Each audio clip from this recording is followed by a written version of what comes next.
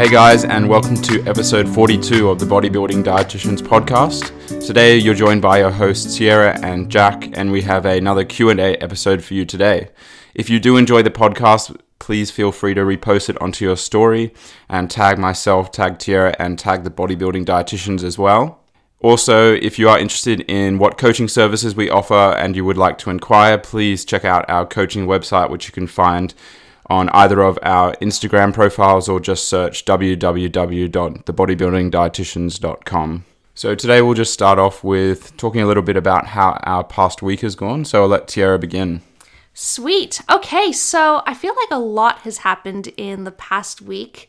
But yeah, I guess to just give you guys a rundown, we are recording this on the 17th of September. So I'm now officially 158 days out. So I've been in prep now for just over 2.5 weeks. And as expected, the time has just flown by. And I can't say this enough. I'm just so damn grateful that I did start 25 weeks out because the days and the weeks are just flying by. It's pretty damn crazy. But all in all, there hasn't been too many changes to my last update. You know, I've still been feeling really good. Macros have stayed the same. So my macros are still 300 carb, 150 protein, and 40 fat. And during that very first week of prep, as someone would expect, you know, when they get an initial calorie drop, my body weight did drop by quite a lot. I lost about somewhere between 1 to 1.3 kilograms, you know, depending on weight fluctuations with the scale. But then in this past week, I've continued to lose another 400 grams. So my lowest weigh-in to date has now been 66.3 kilograms, and I started off at 68 kilograms. So really happy with how I'm feeling. You know, energy levels are still high, training performance is still there. I won't lie in saying that I'm starting to feel a bit flat in the gym, and even though, you know, I'm still on 300 grams of carbs, which is a lot for some people, I just want to emphasize that it's all relative, you know, and I am very accustomed to eating a very high carbohydrate diet. So dropping my carbohydrates down from 400 down to 300, I've definitely noticed that, especially this last week, just feeling a little bit flatter. But, you know, like Brandon Kempter says, you need to get flat to get lean, but you need to carb up to look lean. So I love that saying. Anyway, I'm really hoping that I can, you know, ride these macros out for as long as I possibly can because I like where they are right now. I'm not going to lie in saying that, you know, obviously I know that I'm going to need to do another drop in the weeks to come once my weight plateaus, but for now, it's all good. And Jack and I took our fortnightly skin folds on the weekend too. And my skin folds went down by 9 millimeters, which is, I'm really happy with. And the majority of my skin fold measurements came down on my supraspinale and my abdominal fold. So I lost around 7 of those millimeters around my abdominals pretty much, which is awesome. And luckily, thanks to doing hip thrusts 3 times a week, my glute circumference has stayed the same. So always thankful for that. But other than that, things are going really, really well. Couldn't have asked for any more. And it's just been a really good week, you know, having Alicia on the podcast last week. That was epic. We got such a good response from that. And thank you so much to everyone who listened. And if you haven't yet, definitely recommend checking out that episode. Jack and I drove all the way up to Gympie to these border collie breeders. It's a family of 11 border collies, and we got to meet the family and all the border collies and spend a whole day just playing with a bunch of dogs, which was so much fun. And yeah, these are the breeders that we're looking at having our puppy, essentially. So we actually arrived on the day that the dogs were in heat, and we may have even been there on the day that the dog was conceived, which is pretty exciting. So hoping to get our puppy sometime in December or January. And yeah, I know that the dogs absolutely loved Jack. We posted heaps of photos and Jack is just like surrounded by dogs. Yeah, it's funny because small dogs don't seem to like me that much, but big dogs do. Yeah, small dogs don't like me either. I don't know. Is it the way we smell or I don't know. But I'm not gonna lie. I've never been the biggest fan of small dogs either. Like, not trying to be mean, but you know, like I've just always been a big dog girl. Like, I love dogs that, you know, you can take to the beach and can fetch sticks and go for runs with you, and really like friendly and fluffy. And I love border collies. They're like my dream dog, and black labs and golden retrievers. I love those types of dogs, Not so much into the pugs like a lot of people are. I just think they're ugh. Yeah, I agree. You don't like pugs either? I think I would rather a border collie. Yes. All right, so Jack, how's this past week been for you? Yeah, it's been quite a big week for me as well. So quite a few big changes to training and nutrition as well. So first up with training, this is week 3 of my training block. And yeah, I decided to make quite a big cut on volume and on exercise selection as well. So typically I do around, pretty close to 20 sets per week for most muscle groups. If anything, my lower body would probably be slightly lower than my upper. And in the last few mesos, I've probably made a lot more progress with my... Actually, that's not really fair, but I'm very consistent with my progress in lower body. And upper body has been a bit more inconsistent the last meso or two. So what I've decided to do, because I do 3 upper sessions a week and 2 lower, so the only issue with 3 upper sessions is that your volume can creep up on you very easily if you're not careful. So what I've decided to do is just cut back on the weekly sets for each upper body muscle group. And yeah, I'll be interested to see how that translates into recovery and some more consistent strength gains as well. But yeah, don't get me wrong, I'm very happy with my strength improvements and physique improvements, but of course I'm always striving for something better. And so for my nutrition, I've decided to do a mini cut as well. Ooh, we're both cutting at the same time. Jack hopped on the dieting train. And yeah, I definitely didn't need to do a mini cut at this stage. In terms of my body composition, it wasn't I wasn't holding too much body fat, but it's more due to the psychological factors and also nutrition. So I was getting to the point with food between 700 to 800 grams of carbs a day, where it was a bit difficult at times to train with that amount, and also just very high satiation throughout the day. And I found that it was impacting my training in terms of mindset, and that's the main reason as well. Like, I feel like I needed that switch so I could pursue something for another 4 weeks. It'll only be a 4-week mini cut, lose about 5 kilos, but then I'll be straight back onto gaining. And yeah, I haven't been in a deficit since my competition last year in May, so quite a long time to be gaining consistently, and I've gained about 15 kilos since then. So I think I don't see any negatives to mini cutting at this stage. No, literally all you have to lose is a little bit of body fat. That was good. Thank you very much.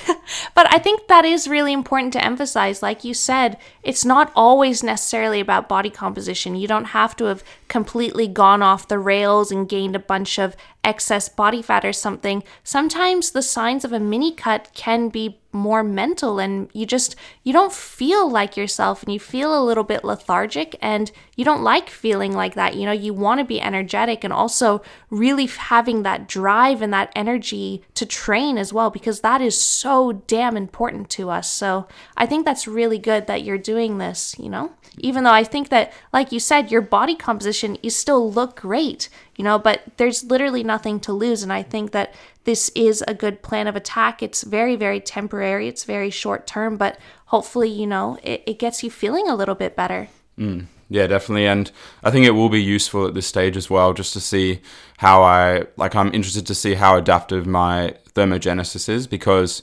I've even going down to 500 carb, I'm still in almost around 850 calorie deficit. So I quote Jack yesterday. So he was figuring out his mini cut macros. He was looking at my Fitness Pal and he was like, wow, 500 grams of carbs is still a decent amount. And I just looked at him with these big eyes. I'm like, yeah, 500 grams of carbs is a decent amount.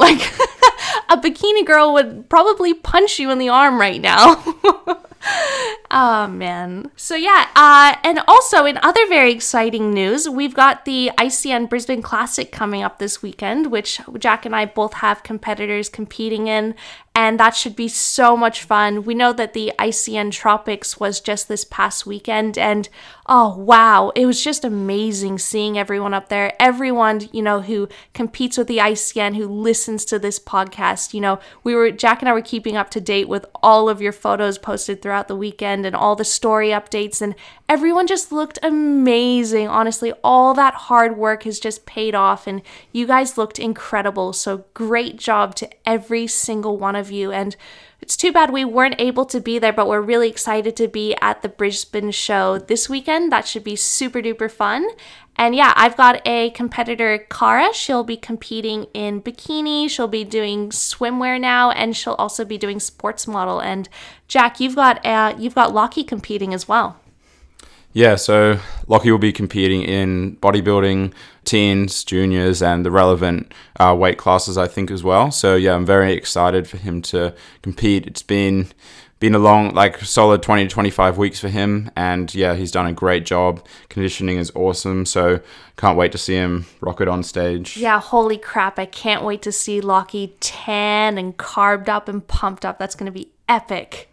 All right, so yeah, I guess that's a good roundup on our past week. So we will get straight into the questions, guys. So this first question was asked by Sean Merle, and it says, during an off season, what do you use to determine when to mini cut? Waist circumference, percent of weight gain, etc. So Jack, I think given your circumstances, this is a pretty perfect question for you to answer. Yeah, it's a good question, and essentially there's no defined evidence-based guidelines for mini cutting, so we don't actually have waist circumference, percent weight gain, and all those sorts of very objective measures, but there are many subjective measures that we can use, and to be honest, they're probably better considering there's so much individual variation. Some people are going to feel much more comfortable at a higher body weight and perform better compared to someone like me who I start to feel quite uncomfortable when my body fat gets too high, and that a lot of that's associated. Someone who's 20% body fat might be on much lower calories than someone who's at 13 to 15. It's all variation. So yeah, a couple of the measurements or variables that we take into consideration are how uncomfortable are you feeling with your food intake. In saying that though, there's a lot of things that can be done in terms of that, like choosing higher GI foods, trying to manipulate your meals and stuff as well, and meal timing. So usually if someone's saying, oh, I'm too full, and then they're 12% body fat, then I'm basically going to say man up a little bit and try and get that food in. Just eat it. What was that song? Who sang that? Michael Jackson. No, Michael Jackson, but there was the guy who did the, he did the makeover of it. I have no idea. Oh, okay, I got it. It's Weird Al, right? And remember, he did that parody, it was Riding Nerdy. Do you remember him? Did you ever watch Weird Al? Dude, what do you do on YouTube? Okay, anyway, sorry. I was watching Christian Guzman or something. Oh, well, I was watching Weird Al, so... All right, so funny how we found each other. What was get back to the mini cuts. Yeah, so food satiety is a big one, and especially if it's starting to impact your training as well. But yeah, like I said, if you're still eating big salads and lots of oats and all that sort of stuff, and getting very full, then I would try and manipulate your food intake a little bit. Other sorts of factors is your rate of body fat unproductive? So essentially, if you're thinking, usually people who mini cut are interested in competing. So if your body fat is getting too high in the sense that how much is it going to be to mini cut and then do a big diet on top? So let's say your stage weight is about 75 kilos. If you get to 100 kilos, then that's a whole 25 kilos that you have to lose. And let's say you lose 10 kilos in a mini cut, which is quite a damn high amount for a mini cut. And then you also... That's quite the cut. And then that still leaves 15 kilos to lose in in the contest prep as well. So that would be an example of it being unproductive, because you would end up being over-dieted and lose a bunch of muscle mass as well. Yeah, I think you touched on a really good point there with training becoming unproductive. So, for example, let's say that your body weight continues to creep up, but you're still shoulder pressing the same, benching the same, rowing the same weight, squatting the same weight. Essentially, you're doing the exact same thing, but you're just a little bit fatter. So I think that's usually a pretty good sign that, hey, this weight gain is not indicative of extra muscle mass, and it's just going to be harder to lose in the future if I keep going. So, hey, I'm probably in a pretty good position to, put myself in a slight caloric deficit and cut back a little bit. And the great thing about mini cuts is that because you're at a higher body fat percentage, you are not at a risk of muscle loss. As long as you keep your protein adequate, and you're getting enough sleep at night, and you're still providing a resistance training stimulus, and you don't do anything stupid, like you don't go from 500 carbs a day to 100 grams of carbs a day or something, you're still eating a decent amount of food so that you can accommodate exercise performance, you're not going to lose any muscle mass. So there's no risk of that.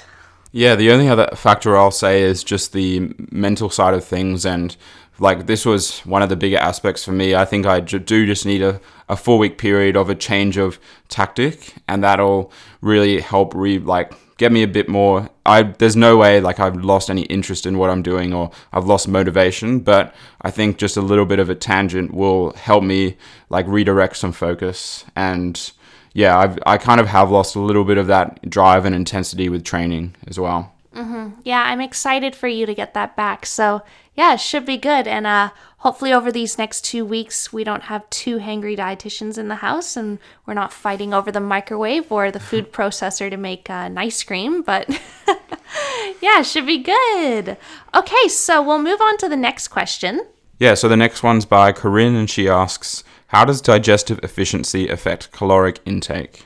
Damn, so this is a really good question, and I guess we could take so many different approaches to answering it. But, what's the first thing that comes to your mind? So yeah, this is quite a relevant question to Tiara and I, and it is quite multifaceted, so we could take a number of different approaches. But just in terms of ourselves, we both have a very high fiber, high protein diet as well, which does increase the thermic effect of food. And also high fiber diets will also block the absorption of macronutrients and micronutrients as well. Fat is definitely probably a big one, because different types of fiber will interfere with the absorption of fat. And that can be a good thing, but also potentially a bad thing as well. A good thing because it might interfere with the absorption of cholesterol and saturated fat, but then again, it will interfere with monounsaturated fat and polyunsaturated fat as well. And also, if you're not absorbing enough fat, then, fat helps the absorption of fat-soluble vitamins. So if you were eating a crazy high fiber diet, so somewhere upwards of 75 or 100 grams per day, plus a very, very low fat diet, there could be a risk that you aren't absorbing all of your fat-soluble vitamins. But again, we don't actually know numbers there or total amounts. It would highly depend on the context, and it's kind of out of our control what's happening in the small intestine sometimes. But the other probably common, or hopefully not so common aspect, will be people with intestinal disorders like Crohn's disease or ulcerative colitis, and potentially even IBS, but I think that's more unlikely. Yeah, and celiac disease as well, because people who are diagnosed with celiac disease and they do have a gluten intolerance, what gluten does is it flattens the villi in our small intestine. And the villi, you can almost imagine them as these, the anemones, anyone who's watched Finding Nemo, they're kind of like that. So imagine little anemones. I'm doing these little funky things with my fingers right now. But the villi in our small intestine help to absorb different nutrients from our food. And they also have the brush border enzyme. So there's enzymes among those little villi that help to break down those foods so that they can be absorbed. But celiac disease, those villi/anemones, they flatten out. So you have impaired absorption and you aren't able to absorb macronutrients and micronutrients, which can lead to serious micronutrient deficiency and energy deficiency. So that is a huge thing as well. But at the same time, celiac disease, it is honestly quite rare. I think it only affects somewhere between 1% to 4% of the population. But yeah, ulcerative colitis, that's when you develop ulcers in your colon, or you can also have Crohn's disease, which is like inflammation of anywhere along the GI tract. So it's not just the large colon, it's the small intestine too, and other areas of the GIT as well. But there's also pancreatic insufficiency as well. So sometimes our pancreas is insufficient and it won't actually produce certain enzymes that will help to, for example, break down fat. So it won't produce lipases. And in that case, if you're eating fats in the diet, because you don't have those lipases, you can't break down those long chain fatty acids and those triglycerides. So they'll keep passing through the small intestine into the large intestine, and you can be literally pooping a lot of fat. And I think it's called, you have the name for this, right? Yeah, it's steatorrhea. Steatorrhea. Don't forget that, folks. It's your one fact for today. Yes. No, there's something Oily poop, steatorrhea. Yeah, literally, I heard, I don't know if this is true, but I heard that in Las Vegas, the diets are so atrocious and they have such poor quality food that the sewers there are just full of fat from people's poop because people are literally just pooping oil. It's like disgusting.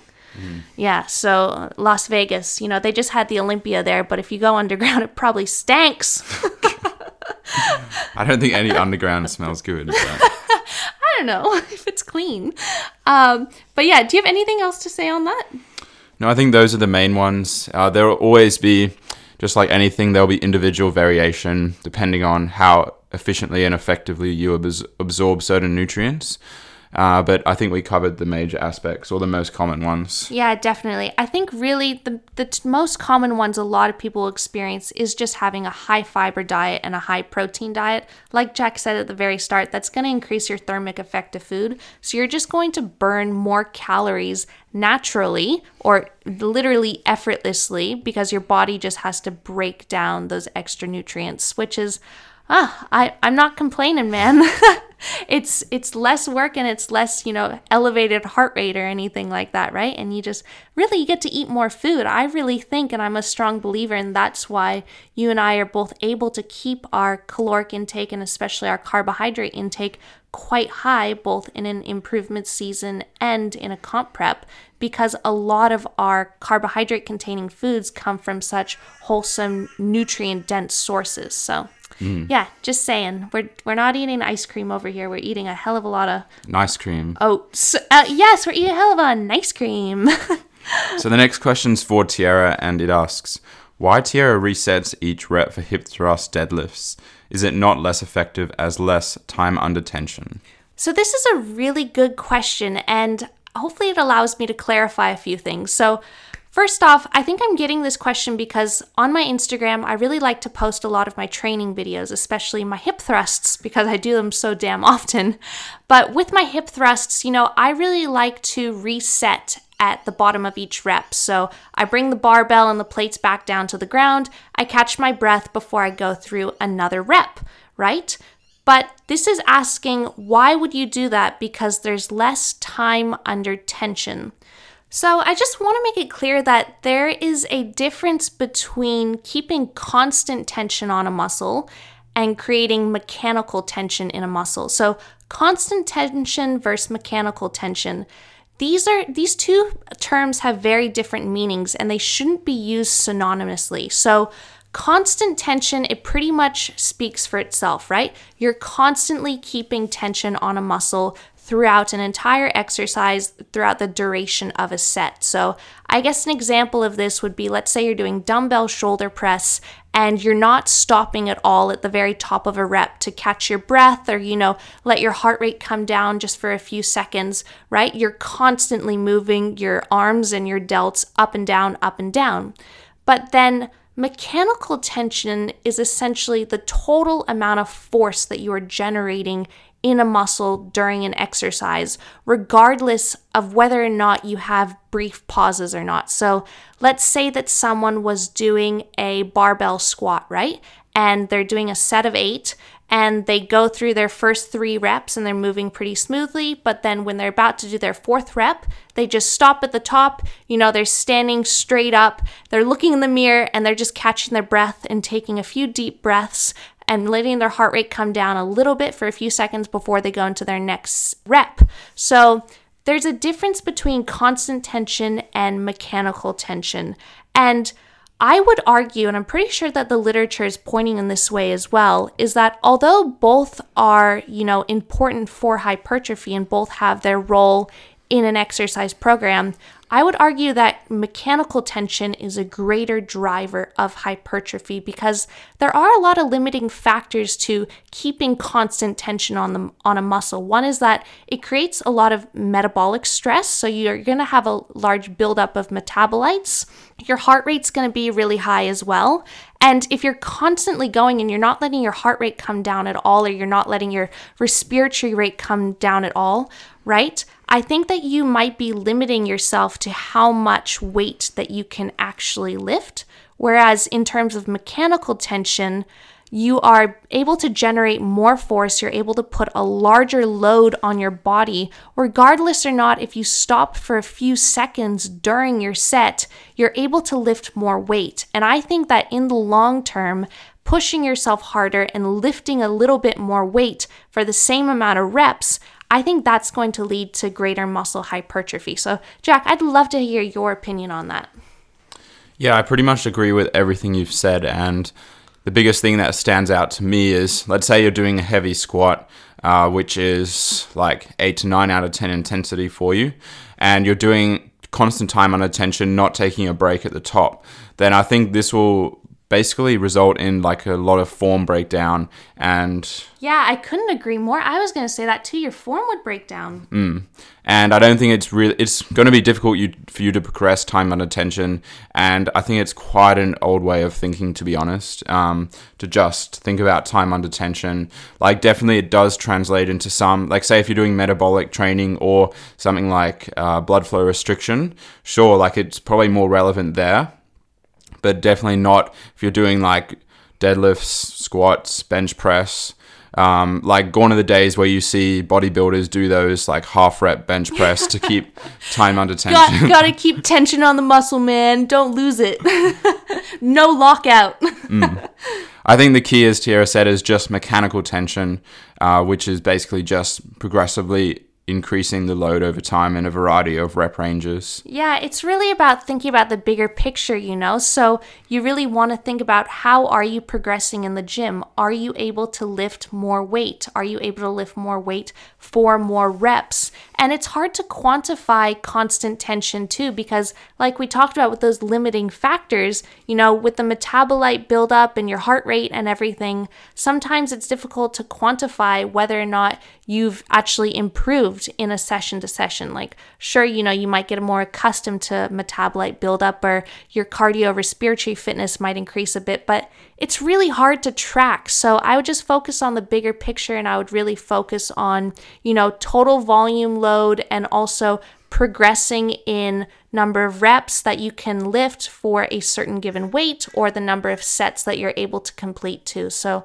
I'm a huge advocate for mechanical tension, and that's definitely why I like to reset with my reps, because I'm not like, gotta feel the burn on my hip thrust, because dude, I swear to God, I'm feeling the burn anyway. So, and no need to keep constant tension. And also, even if it's not constant tension, you're still creating a huge amount of tension, because you are still moving through the exercise for a longer period of time than you are resting during your set. So yeah, hopefully that clears it up. Hopefully that's a good explanation. Hopefully that made a few people think too. Okay, so we shall move on to the next question. So this next question says, taking laxative-like medications last weeks of prep when bowel motions decrease, for example, Metamucil. I think, this is sort of dangerous territory, and I would probably be saying no. And I wouldn't advocate for laxatives. And more just because it creates you don't want to get into the habit of taking laxative when you feel like you should be going. I think it's quite normal for bowel motion, just probably especially for females because their caloric intake is even lower than males, for to not be going as frequently. And there is like a joke among I guess bodybuilders that like the only times you do go during a prep is when you have your high days, so flushes everything out. But the golden high days. So I think just having good hygiene, I say hygiene in the sense like having good practice with your bowel movements and making sure everything's set up for you to go. Like, this is interesting because my dad is a gastroenterologist, so I probably know a decent amount about this sort of stuff. You mean like poop? Yeah, about poop. I'm an expert. But yeah, I'm going on to a sort of tangent now, which isn't really relevant to comp prep, but a lot of people can get into problems with the psychological aspect of poop, and even from just like ignoring urges to go to the bathroom and stuff like that, whether it be like out and about, or if you don't like the particular area that you're in to go, or even if you're just too lazy to go and you just hold it in, that can cause big troubles. Like one from, it's kind of switching off the behavioral aspect of going. So like say, it kind of confuses your brain in a sense.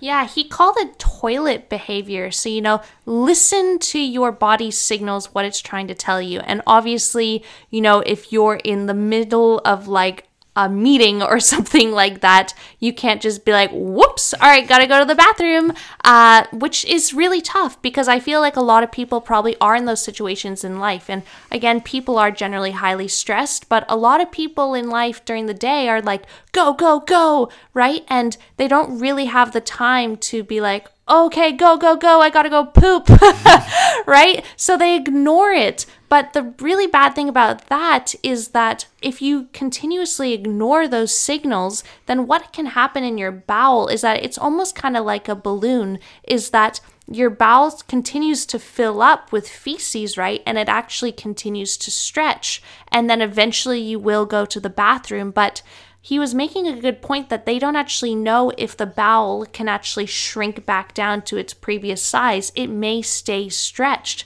So if the bottom of the bowel is continuously stretched, then what happens is that you need more and more food bulk to fill up that stretch, to activate the stretch receptors near your anus. I know we're going into all these details right now, but everyone does it, man. All right. This topic, everyone goes to the bathroom. I hope so. Otherwise, we'd all be dead, or like we'd just stink. We'd all be farting. Anyway, the main thing is that each fart wouldn't really be a fart, though. It'd be a shart. Anyway, yeah, your bowel keeps stretching. You need more and more food bulk to fill that up to activate those stretch receptors. And that can lead to problems in itself, especially if you, like Jack said, you go on a diet. And if you're a girl and you're a very low calorie intake, you have a very low food intake, you don't have much food and much stool bulk. So a lot of stuff will just be sitting in you for quite a while. And that's not only uncomfortable, but I also don't think that it's very good for the bowel either, because, the bowel is a way that we eliminate waste through our body, and we actually excrete a lot of dead blood cells through the bowel too, which is pretty interesting. It's brown, it's oxidized blood. Yeah. But the thing is that if you constantly have feces sitting in you for a prolonged period of time, I think that would have quite large detriments on your microbiome too, because the microbes in there would continue to feast on these already feasted upon feces. Like, I just think it would be an issue. Does Tiara have any strategies to poop? Strategies to poop? A nice cup of coffee generally does the trick, but generally just calm down. I think that you need to be in a very relaxed state. And, there is the enteric nervous system, which is that relationship between your gut and the brain. So you really just need to de-stress. And also, if you get those signals, don't ignore them. Don't literally hold it in. Go to the bathroom. It should be a priority, because otherwise you just feel uncomfortable for the rest of the day. But yeah, stay well hydrated and all that jazz. But anyway, back to the question. If you were in this situation and you weren't going to the bathroom very often, would you take laxatives? No, I wouldn't, but I don't think I would. Personally, I think I would be okay, just due to the amount of food bulk I eat. And for me, I think some people are very sensitive to coffee and how it stimulates motility, because motility is the thing that basically pushes the food through your intestines. And like if I take one sip of black coffee, then I'm ready to go. You have to be strategic about when you drink your coffee, eh?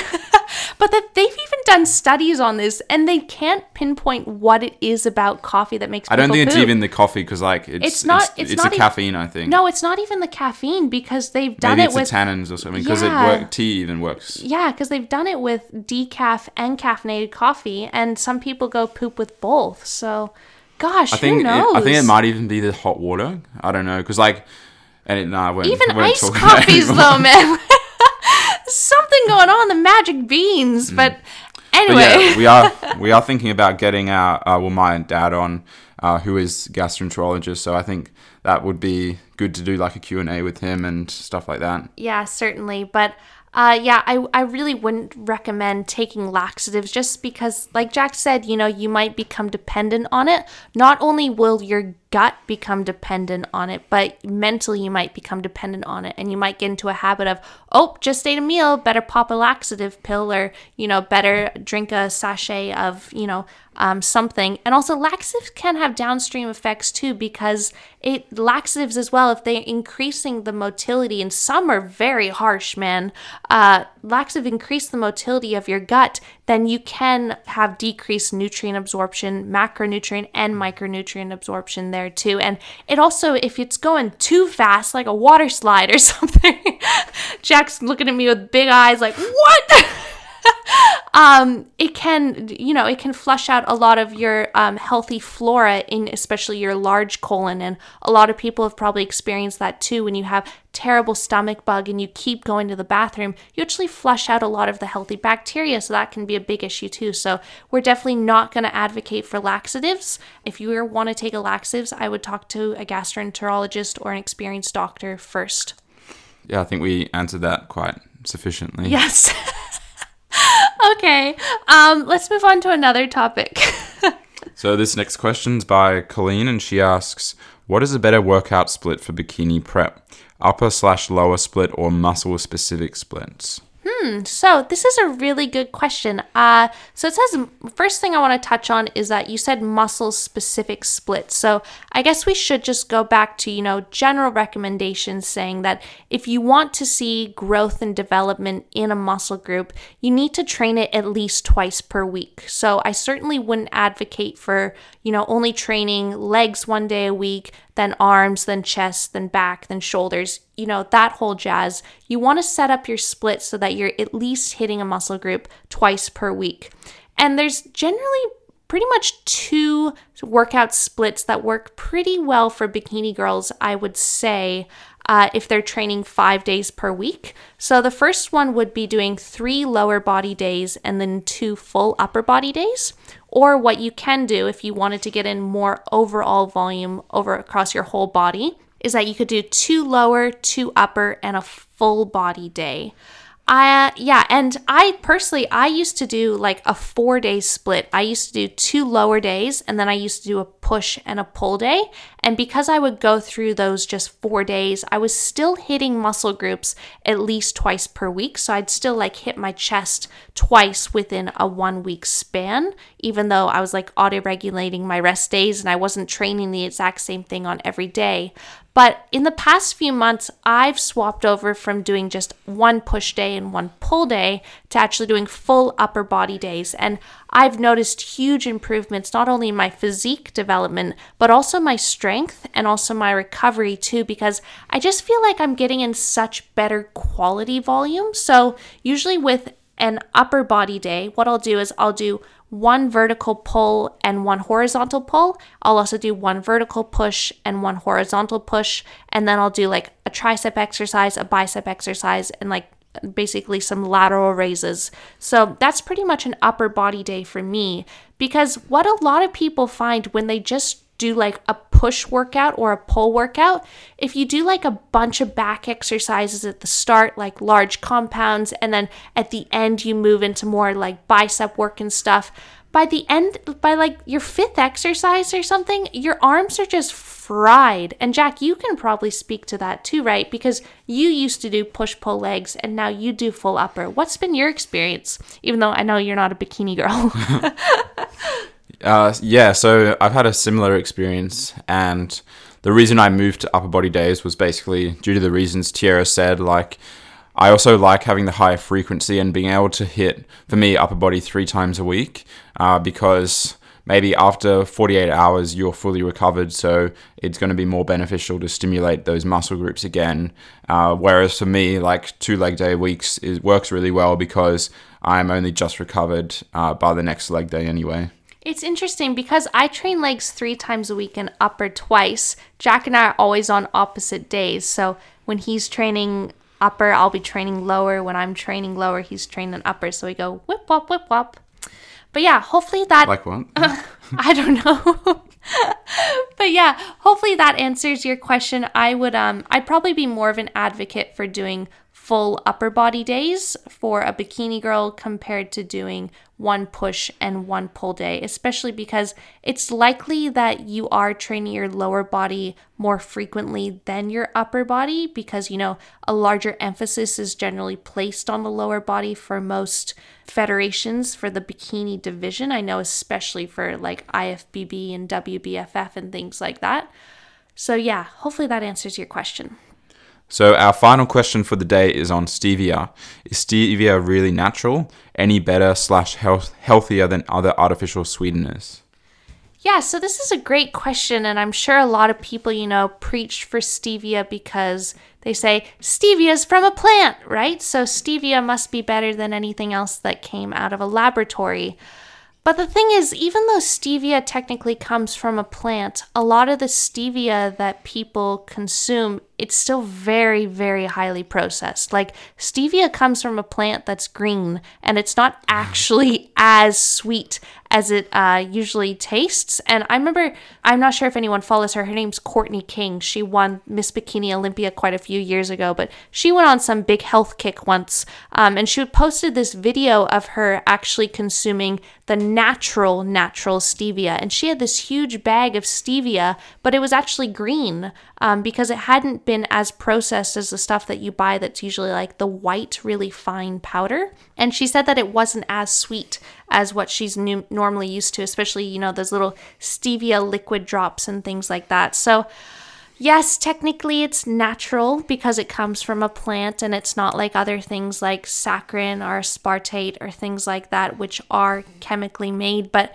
we also have to remember, guys, that everything is a chemical, and your chemistry teacher would tell you that carbon. Everything is chemistry, right? Carbon, hydrogen, right? So even though it's natural, I wouldn't necessarily say that it's any better for you. There's just the research on artificial sweeteners and sweeteners is so mixed and it's so inconclusive. But I think the general trend is really showing that they are safe, guys, unless you consume a stupid amount. Like you consume 20 liters of Diet Coke every day for 10 years straight, then yeah, maybe you might fart or something. No, I mean, maybe you might have a health issue, but like you have to consume a huge amount of this stuff. Right? So, like, a tiny little bit, I wouldn't really worry about it. You already fart without taking sweeteners. Please leave me alone. But yeah, it is, stevia is an interesting one because I remember we had that Gabrielle Fondaro on, who's Vitamin PhD on Instagram, and we talked about quite a lot about sweeteners, and aspartame is a synthetically produced sweetener. And obviously stevia is natural, comes from stevia leaf. And yeah, they did a study on basically the tolerance people had to different types of sweeteners, and stevia was much, much lower compared to aspartame. Like you could have like a huge amount of aspartame and it wouldn't give you any GI distress or discomfort, whereas stevia was much lower. But yeah, personally for me, it more comes down to the disruption to their microbiome. Like the only sweeteners I have currently are what's in protein powder. I think that's saccharin. It's saccharin and sucralose. In VPA, which I think are both quite good ones. But even then, you have 1 scoop of protein per day. That's Yeah. it's minuscule. It's not making a difference. And also, we have to think about the overall quality of a diet, guys, because if you're eating a whole bunch of really healthy, nutritious foods, heaps of fiber, you're having regular bowel movements, if you have, a little bit of artificial sweetener in your protein powder or in your coffee or something like that, or you have just anything, an artificially sweetened candy, all of the good stuff in your diet, it's going to move that through and it's not going to cause any havoc. It's just about... I think definitely sweeteners is something everyone's latched onto as like a detriment to the microbiome, or trying to think it is. But you got to remember, what about all the other aspects of the diet that aren't sweeteners? Like I have heard of quite a few things about things like emulsifiers and binders and all that sort of stuff. Which, and like certain types of xanthan gums and stuff.